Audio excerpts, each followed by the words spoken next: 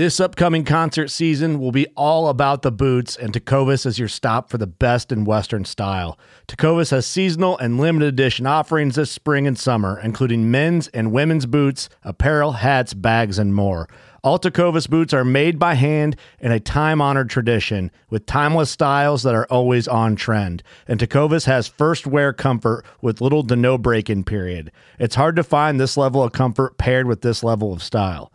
Stop by your local Tecovas store, have a complimentary drink or two, that's WCB style, and shop new styles. The smell of fresh leather and friendly staff are at your service. Many stores even have leather custom branding to make your boots truly personalized. And with regular live music and events, there's no in-store experience like it. If you can't make it into a store, just visit tecovas.com. That's TECOVAS.com. They offer free shipping on all boots, as well as free returns and exchanges, and ship right to your door. Go to tecovas.com and find your new favorite pair of boots today. Fishing like a local isn't just about catching fish. It's about connecting with the environment and the people who call it home. It's about hearing the stories and traditions that have been passed down for generations and sharing unforgettable moments with the people you meet along the way. Fishing like a local is having an experience that stays with you forever. And with Fishing Booker, you can experience it too, no matter where you are. Discover your next adventure on Fishing Booker.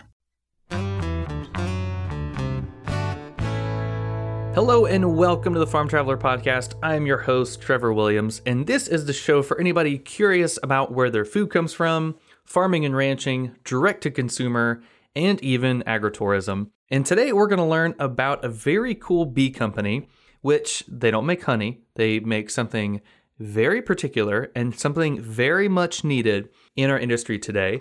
And basically, our guest is Ashish Malik, and he is from a company called Bee Vectoring Technologies, or BVT for short. And so basically, what BVT does, they have created a way for bees to deliver beneficial fungicides to crops. And so the way they do it, Ashish is going to tell us about it. And actually, if you follow us on YouTube, you might have seen our coverage from this year's Southeast Fruit and Vegetable Conference in Savannah, Georgia.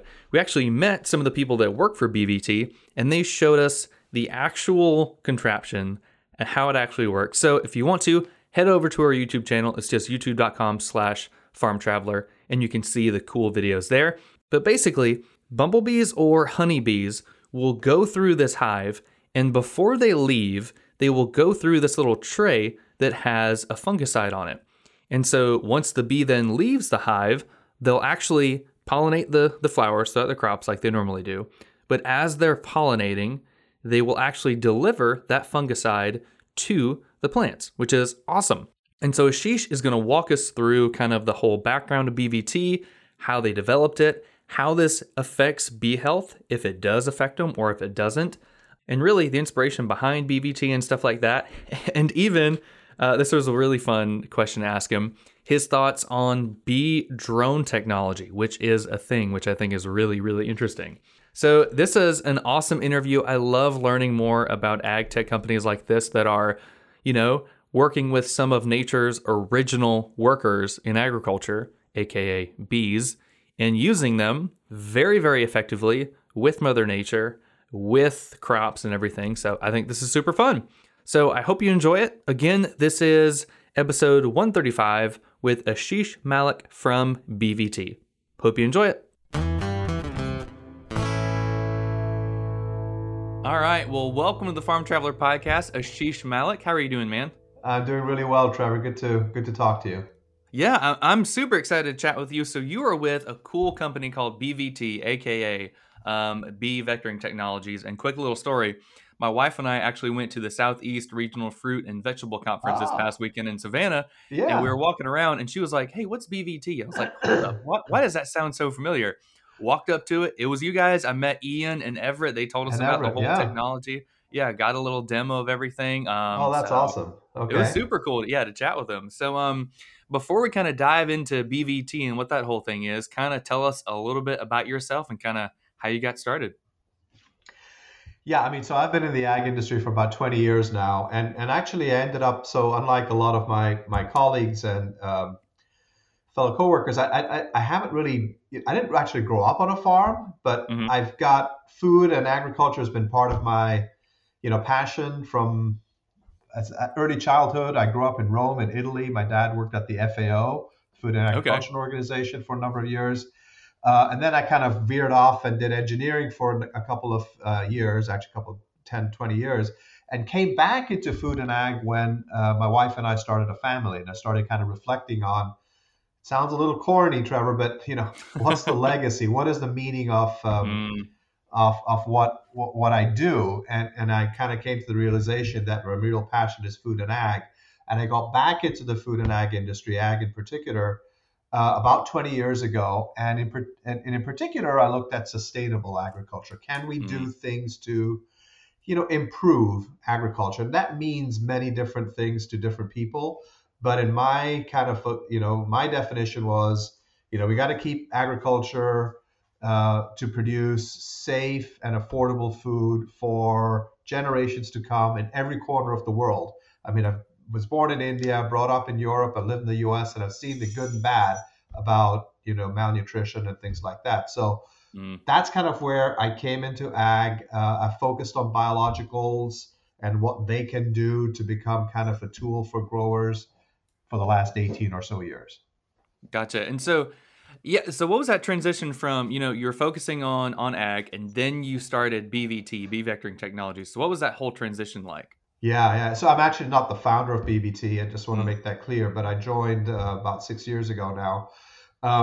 So what I really believe we need to be able to provide as innovators are tools that are going to allow growers to meet a changing kind of food ecosystem, right? So right. one of Yeah. the things that growers are being asked to do, whether it's from consumers, whether it's from regulators, or whether it's from their customers, the food companies, is to go to practices that reduce the amount of chemicals, that reduce the amount of water, precision agriculture, using big data to be more prescriptive. So those are all the ag tech tools that I think are going to drive the next generation of innovation in agriculture.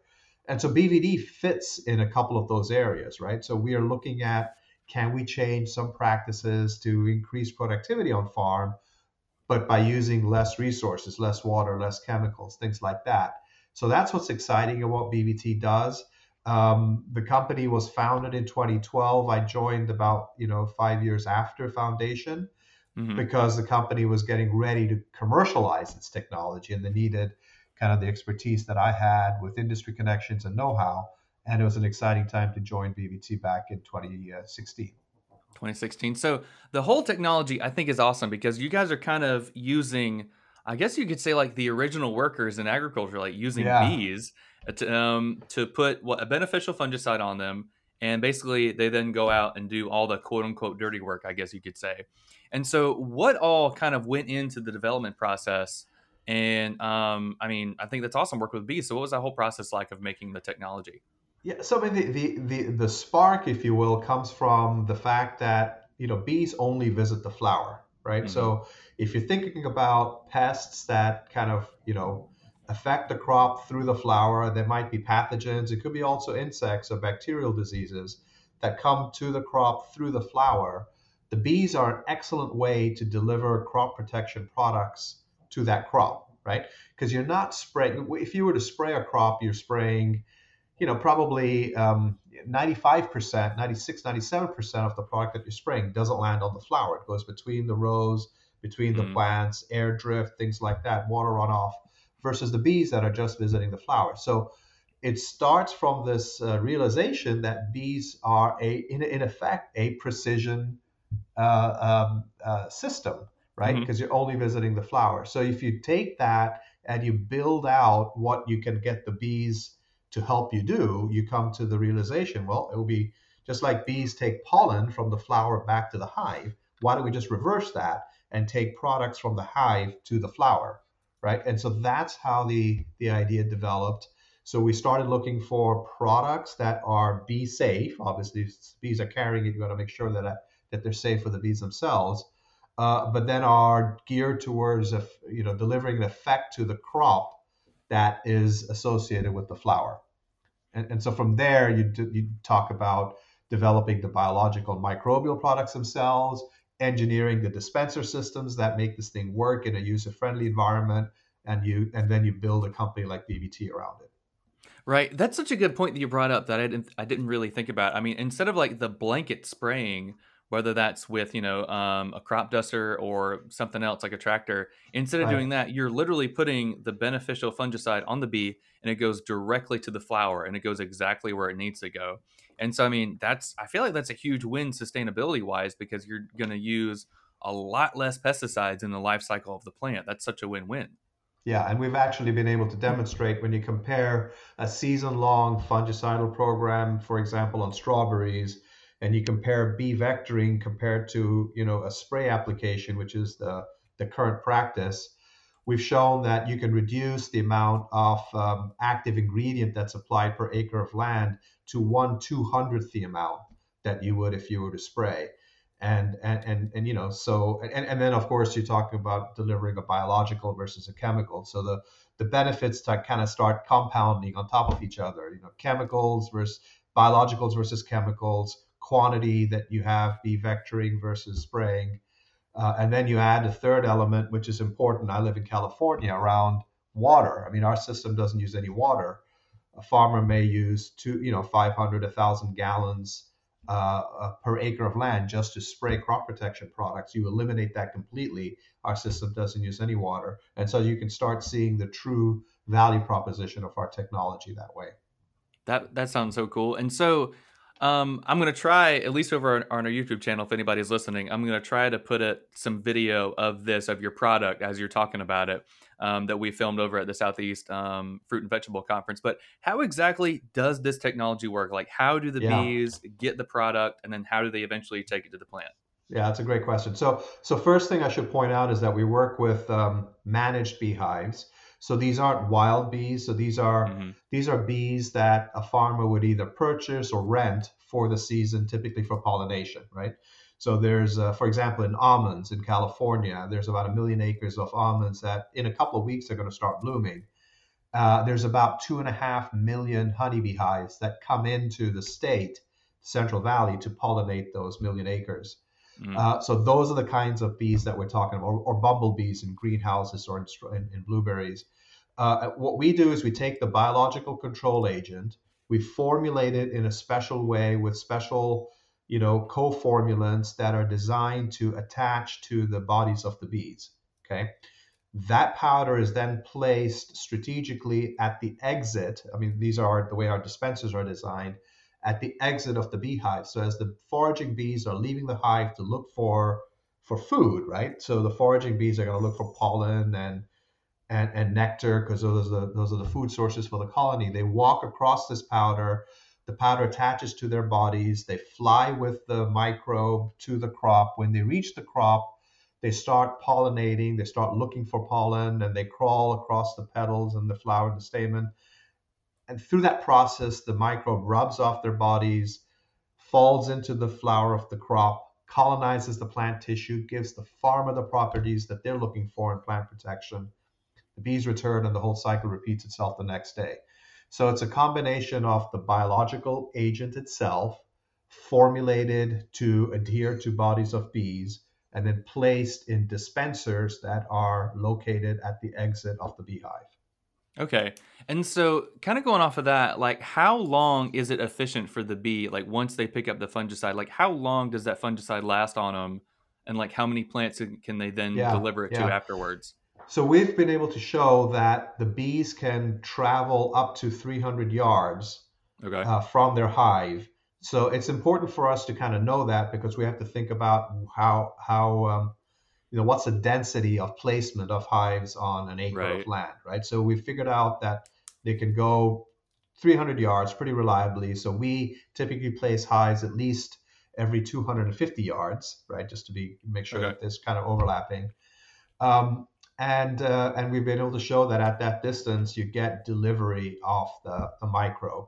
Some bees will visit multiple flowers during one trip that they might make, but you've got so many bees that are visiting on any given day that over the course of a few days, you get pretty widespread dispersion of the biological control across that acre of land. Okay, that's awesome. That's really good. A 300 acre or a 300-yard radius. I mean, that's pretty darn efficient. And I mean, for most big farms that would have this, you're obviously going to have like a bunch of different beehives around there, like the Correct. almond farms, for example, like in Correct. California. Correct. And so we end up using roughly 2 hives per acre. Some crops it might be higher density, and other crops it might be lower density. So that's a rule of thumb for berries. But then when we go and do development work on any given crop, we will actually determine what that stocking density, we call it, is. Okay, gotcha. Yeah. And now Everett did an awesome job explaining this at the conference when we talked to him. But there's kind of a key difference between bumblebees and honeybees. One are purposefully going after the nectar or the sugar, and the other is just kind of haphazardly getting the nectar and the sugar. So what's the key differences there between bumblebees and honeybees? Yeah, I think it really boils down to a preference that farmers have for one insect versus the other. At the end of the day, they're both being used to provide pollination services. One big difference between the bumblebees and honeybees is the sheer number of bees that you'll have per hive. You may have, when a bumblebee hive has reached its kind of maturity, it may have 250 or 300 insects. Compared to a honeybee hive, you may have 20,000 or 30,000 insects. So you just have a sheer, order of magnitude, several orders of magnitude, not more honeybees than you would bumblebees per hive. A bumblebee is bigger than a honeybee, so one bumblebee will be a better pollinator compared to one honeybee. But you've just got, the numbers, like I said, that makes honeybees a little bit more better suited for large acreage outdoor crops. Right. Bumblebee hives can be very efficient in a smaller area, and I think that they are, insect for insect, probably better pollinators, and they're a little bit more. I think researchers will say they're more hardy. They'll work at colder temperatures, for example, than honeybees might. So there's more flexibility that way with the bumblebee hive than you would have with a honeybee hive. But like I said, at some point, Trevor, just the sheer numbers, will kind of make a honeybee very efficient on big acreage orchards like almonds. You would, today bumblebees aren't being used on those big acreage outdoor crops. Yeah, I mean, that key word there again is efficiency. I mean, honeybees, there's so many more and they can pollinate kind of more, but then bumblebees are smaller, but they're kind of more, I guess, direct on where they go and I guess more purposeful. Which is really interesting. I mean, that's so fun. And I really thought about that. I looked it up because I was trying to Google it. I'm like, what's the key differences there between bumblebees and honeybees? And bumblebees kind of go from flower to flower, kind of more purposeful, and honeybees are just kind of sporadic. They go everywhere. Exactly. Yeah. And then, it makes sense because I remember growing up at my grandma's house, she had bumblebees, and I would watch them, and they would go from flower to flower very slowly. And then the honeybees would just be very sporadic. I'm like, you know what? That kind of makes sense. Like, I guess honeybees maybe have like ADHD or something because they're just all over the place, but that's pretty funny.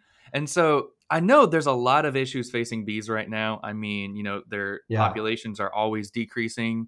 Yeah. And even, which I didn't know this was a thing, but in places like California where, people ship their bees to populate or to pollinate the almond farms, a lot of bees are getting stolen out there because they're so lucrative. Yeah. So, I mean, how important was it for you guys to develop a fungicide that was going to be beneficial and not hurt the bees, because bees have a lot of problems? So how was that, kind of wanting to be efficient for the crops, but also making sure you protect the bees? Yeah, no, 100%. So I think the point there, Trevor, is, there's several reasons why bee populations are coming under threat. Varroa mite, climate change are certainly things that are here today that we have to deal with and understand. But one of the areas that is very clear is also the overuse of pesticides. So, obviously there's certain insecticides that have a very direct impact, right? We've all heard about neonics and their effect on bee populations. But what we now know also is that the overuse of chemical fungicides can also come back and they may not have a direct and immediate effect on the adult bees in a colony, but they'll have a knock-on effect on the brood and the next generations that kind of disorient them. And I don't know exactly how, but it changes their nervous system, is the belief, their navigation skills. So what we have got with the BBT system is a clever way that the bees can kind of help themselves, right? So, Okay. We've done a lot of studies. In order to get our product registered by the EPA, we had to provide bee safety studies, adults, larvae, all of those kind of toxicology studies and so on.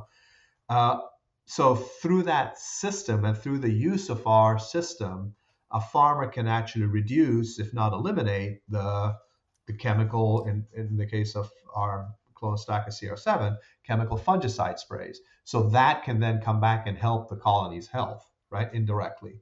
So the bees, in a sense, can actually help themselves. So those are the kinds of things that, beyond a direct chemical reduction and water use and things like that on the farming operation, we believe we've got a solution that is also better for bee health in the long term. Absolutely. I mean, bee health is so important. I mean, I've heard so much technology that's coming out of this because people are scared that when bees go, hopefully they don't, but in the off chance that they go extinct, we're trying to develop technology. And so there's bee drones, which are little tiny drones that work just like drones. So what are your thoughts on those, on maybe the future of that tech? I think there's a place for them, but and I don't know how far the technology has advanced to a point where it's difficult for me to kind of visualize how anything can be as cost effective as 30,000 insects can be. That's right? true, yeah. So think about tiny little bee drones. How are you going to power them? How are you going to make them? And how are you going to have you may not need 30,000 of them, but you're going to need several hundreds, if not thousands of them to pollinate. Do you know how many flowers? We talked about 1 million acres of almonds in California. Every kind of Valentine's Day kicks off. You know how many flowers that those bees are pollinating? It's hundreds of millions. No, trillions. 3 trillion flowers. Oh my god. So yeah, I mean, I don't know. You said you're in the Midwest. I'm actually in the northern end of the Central Valley, just outside of Sacramento, and I drive up and down I-5. Mm-hmm. And it is just amazing when the almonds are blooming. You see white flowers everywhere. There's 3 trillion flowers. So how many drones would you actually need to hit those, right? Yeah. So I have trouble kind of visualizing that those drones could be technologically and cost effective. Now, maybe in indoor crops, in greenhouses, perhaps, but these big outdoor crops, I don't know. I don't think it's going to happen in my lifetime. Yeah, I mean, when you think about it, there's so much you got to do. I mean, I'm sure there's some sort of like artificial intelligence you'd have to create to like help the drones figure out what the flower is, where to pollinate it. And, I'm sure there would be some sort of damage to the flower, like if that drone gets too close, but maybe, I don't know, there'd be like a boom arm or something you could do. But I mean, kind of going off of that, it's kind of, bees are going to be much more cost effective and much more efficient, at least for the next, I don't know, couple of decades for sure. That's the way I think about it. Yeah. And so you mentioned earlier that this works really well for bees and almonds. Are there any crops where this, really any types of crops where this really wouldn't work out? It wouldn't be beneficial? Yeah. So it has to be a flowering crop, right? You're not going to put bees out for crops that don't have flowers or don't have a hybrid. It doesn't go on corn, soybeans, rice, cereals. It'll go. Right now we're looking at the berry crops. We're looking at tree fruits, whether they're pome or stone fruit, so apples, pears, plums, apricots, cherries. They all have flowering time. Certainly oil seeds, so canola, sunflowers, and then of course tree nuts. We've already talked on that. And vegetables, primarily tomatoes, peppers, mostly indoors in greenhouses. So it's maybe not the biggest market for us in the U.S., but as we start looking at, north of the border in Canada, we go down to Mexico, we go to Europe, covered crops is also a big, tremendous opportunity for us. So there's enough out there to keep us very busy for the next several years. Yeah. I bet. And you said this tech does work in greenhouse environments? It does. It does. So typically farmers, I mean, they'll actually use bumblebees indoors. They won't use honeybees. So that's Hmm. where the majority of our. So for example, in Europe, when we do eventually commercialize, we've started the process. It'll mostly be a bumblebee-driven business. So is there kind of an increased efficiency whenever they're in a greenhouse environment? Well, I think it's your comment you made earlier that bumblebees are more purposeful, right? And they'll go Hmm. visit just the flower. And if you put a honeybee inside a greenhouse, they become, immediately their concerns around worker safety and the fact that the bees are just going to go everywhere. Mm. So I think those are the other issues that then come into effect in a greenhouse operation, which better suits the bumblebees. Yeah, that's awesome. Now, when it comes to like greenhouse and beneficial insects, I always like to share the story. I taught high school ag for 2 years, and we had a greenhouse. We had a little hydroponic system growing with like lettuce and stuff like that, other leafy greens, and we had some aphids. And our students were like, "Well, what are we going to do?" And I was like, "Hey, watch this." So I went to the store. I bought some lady beetles. Yeah, They were frozen, so you get them and yeah. they thaw out, and they were eating the aphids, and they thought it was amazing. And then the next day we came back, all the lady beetles were gone. We were like, "Well, wait, where'd they go?" So Uh-oh. in the greenhouse, I left the top vent open, and so they And all it flew flew out. And out. I was like, "Guys, this is a good teachable moment. We had a great thing going, but we didn't check all of our exits, and so the lady beetles all left." But I thought that Yeah. was fun. It was a good little teachable moment for the kids. Yeah, yeah, yeah. The interesting thing about when we talk about biological systems, and we work with microbes, with our beneficial fungus as a microorganism. But things like predatory insects, whether they're lady beetles or other bigger insects that eat little smaller insects, those are macrobials, right? Hmm. Microbials is what we have. Those are big. It's amazing what you can now do with using these different tools and totally eliminate the need for chemicals. It's pretty Mm. exciting that you can have this system of all biological control to allow these crops to grow in a healthy manner, devoid of the use of chemicals. And even our system today, we deliver this biological fungus that controls different diseases, Mm. but we've already are testing and in fact already signed an agreement with a company that's got a biological insecticide. So the same beehive can actually deliver our biological fungus that is a fungicide, but Hmm. also a bioinsecticide. So you can actually have two microorganisms being delivered to the flower and control different flower thrips, right? Okay. So the part of our growth strategy is to expand the amount of products that we can have for controlling different pests that farmers deal with. That's fascinating. And then, kind of going off of that, I guess this is kind of a two-part question for you. One, what has the response been like from farmers? And then two, what are those farmers having to do? Like, how much are they having to replace the cartridge that has the pesticide or the fungicide in there? And what's that whole process like? So the response has been very, very positive. So, because we're dealing with bees, I think farmers, automatically kind of recognize the value of that asset that they're already renting, right? So they Okay. already get it. I mean, they understand the value that they bring to make their, better pollinate their crop or whatever. So then they start seeing, well, wait a minute, that same beehive that we're using can also be used to do what? Right? I mean, there's a little bit of a really, effect. And so then you walk them through it, you show them the product, you do a demonstration, they see the results, and they kind of and they go and we go from there and get a sale. So it's been a very positive discussion with the farmers, I would find.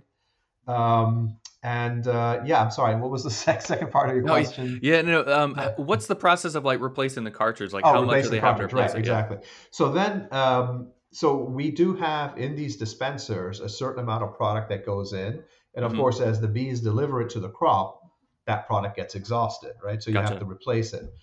So we have it's usually every week if it's a bumblebee hive. In a honeybee hive, it's every 10 days that Hmm. you would go back and you would replace the product. But we've made it very easy. So we have prepackaged trays that a farmer can go in and kind of open up a little lid and just take out the old tray, put the new tray in, close it, and literally in about 5 or 6 seconds they can replace the tray. It's a very, very simple process. Sometimes growers don't have, operators that are comfortable with it, and we'll do it for them. But after we do it for one season, they see how easy it is. They'll start the second season, they'll do it themselves. Yeah, we saw at the trade show how easy it was just to take it out or even just add Yeah. some more fungicide to it. I mean, it's so easy. And the one for, I believe, honeybees looks exactly like a printer. I mean, it's got the little cartridge in there that you put it in there. And that one even has a solar panel on it, right? That It does. allows It the does. bees to go out. It does. And the reason that you've got, so now you start talking about the differences between the two systems. Yeah. So remember what I said earlier, you may have 20 or 30,000 insects inside a beehive, a honeybee hive. So if you put in just, if you had a passive system that just put whatever 100 grams of active ingredient, you've got such a volume of bees going back and forth that powder would probably get dispersed in 5-10 minutes. That's not what we want. We want steady delivery of the inoculum onto the acre of farm over the course of several days. So we actually have a computer controlled system which drops a predetermined amount of product onto the exit of the hives. Okay. So by doing so, and for example, the system automatically shuts off at night, so you're not wasting any product. It shuts off if the conditions are it's rainy or it's too cold that the bees aren't going to be active. So we can make that powder last a whole 10 days by doing that, right? So that's the reason why it's kind of, we call it a smart dispenser or an electromechanical dispenser. So we've got a little microprocessor and motors and things like that. And so the solar panels are there just to keep the batteries recharged. Right. So you install it, and then you basically don't have to do it until the bloom periods end, and then you remove the dispensers at the end of the period. That's not bad. So it's pretty hands-off, which is really nice. I mean, besides just having to add any more fungicide to it. It's completely hands-off, and typically what happens is the beekeeper is visiting that hive every week or every 10 days anyhow, so they keep a lookout to make sure everything is running fine. That's an additional check that we have that's already built into the way business operates, the business model. So yeah, it's quite hands-off. I bet. And before I forget about it, I made a note. So for the honeybees, are you still able to keep their honey that's in the hive from this? Yes. Does this have any impact Yes. on it? No, we've tested. We've made sure that there's no effect on the honey. So if that's, the beekeeper can collect the honey at the end of the season and sell it, do whatever they do with the honey. Yes. That's awesome. So it's a win-win. I mean, not only are you using the bees to, of course, pollinate the crop, but you can also keep that honey, and you're also using them to help deliver some beneficial fungicide to those crops. That's exactly awesome. right. You're adding another revenue stream to that, and it's bringing that asset that the farmers are already renting is suddenly more and more important and more valuable for them too. Oh, absolutely. That's so cool. So what's the future looking like for BVT? Are you guys going to ramp up production? What's the future looking like? Yeah. It's quite exciting. We've so there's several things that we're working on. One is, we introduced the product in the United. In fact, this is our third season. Okay. We got the EPA registration for our biofungicide. So we're going to continue seeing rapid growth, opening up new markets, new crops, and new geographies within the U.S. But we've also started geographic expansion beyond the U.S. Mm-hmm. So in 2022, we plan to submit our product for registration in Mexico, in Canada, in the European Union. We've started work in South America as well. So that's one way that we're going to expand our business. But then the other way is through product portfolio expansion and looking at other uses for our biofungicide. So by portfolio expansion, I'm talking about, for example, that bioinsecticide deal that we announced in Europe. So we're in-licensing third-party products that we then evaluate to make sure that they're safe for the bees, and then work with our dispensers. And then we develop them and then make them available for bee delivery. So we've got our first project in Europe that's underway for that, the European Union. We're working with other candidate products in North America as well. And then market expansions are, we've got a very good biofungicide and that we're delivering using bees, but we know that it would make a very good seed treatment product, and we would make a very good foliar spray, more traditional application methods. So we're expanding our business to include those kinds of markets as well. And those will be typically, we'll be using partners to develop those. Right. And so when you're trying to get a farmer to get this technology, what are some common things that they're looking for? Like, do they want to see an action? Do they want to see reports on how it's impacted crops and the bees and stuff like that? So what are some selling points that they're wanting whenever you're trying to get this to them? Yeah, that's a great question. So, I mean, there's two things that we've been able to demonstrate, and they typically want to see it on their farm. So, even though we've done Right. work with universities and things like that, they always want to see its benefit. Okay, what does it mean for me? But we will go and we'll look at a disease control. So it is a registered fungicide system. So we'll look for reduced monolinea or botrytis, depending on what the problem is that they have, anthracnose.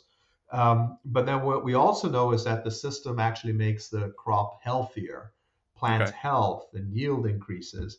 And yield increases could come because you're controlling a disease, or could come because we have a plant stimulating effect. We know that our microbe does that.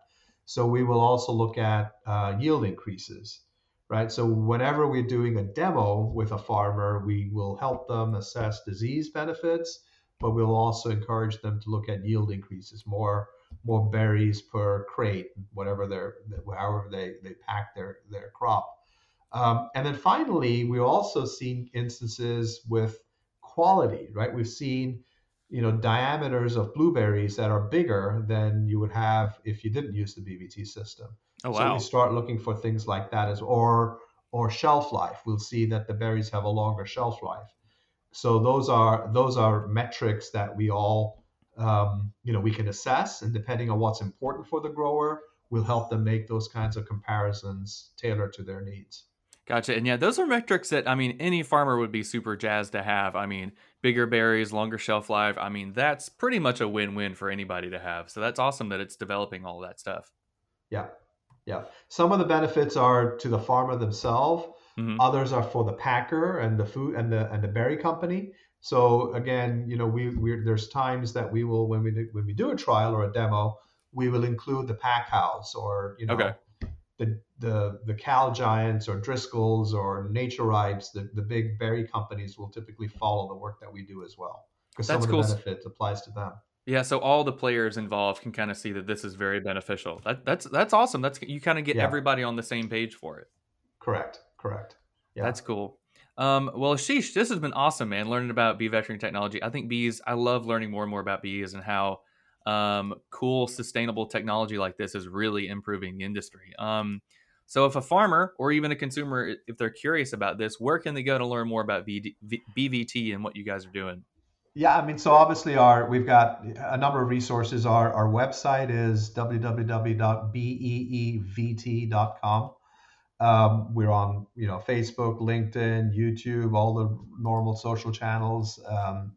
Send us on our website. There's a link if you have any questions. Send us an email. We'd be happy to follow up and talk to you about how it can help your operation in particular. Absolutely. Well, I mean, this was a blast. We'll have to touch base with you guys soon once you go into those different markets to kind of see, I don't know, what the impact and the feedback has been. So this has been great, man. All right, very good. I enjoyed the conversation.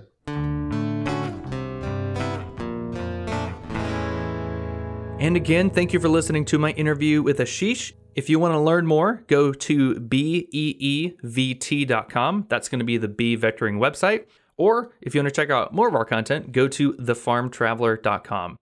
We're also available on all other podcast platforms, Spotify, Apple, CastBox, Stitcher, basically everywhere else. And, it's pretty cool because we've started off 2022 to an awesome start. We have had a huge amount of downloads in the past few weeks. So welcome to all of our new listeners. And thank you so much for listening to Farm Traveler. Consider sharing with a friend or family member. Consider leaving a review. Consider subscribing. There's so much you can do to help the show and to help people learn more about food and farming, agriculture, and all that good stuff. We have new episodes every week. Be sure to come back and learn a thing or two. I had a blast with this episode, learning about bees and all that cool new technology, and can't wait for you to see what next week's episode is. So thanks for listening, and we'll see you next week.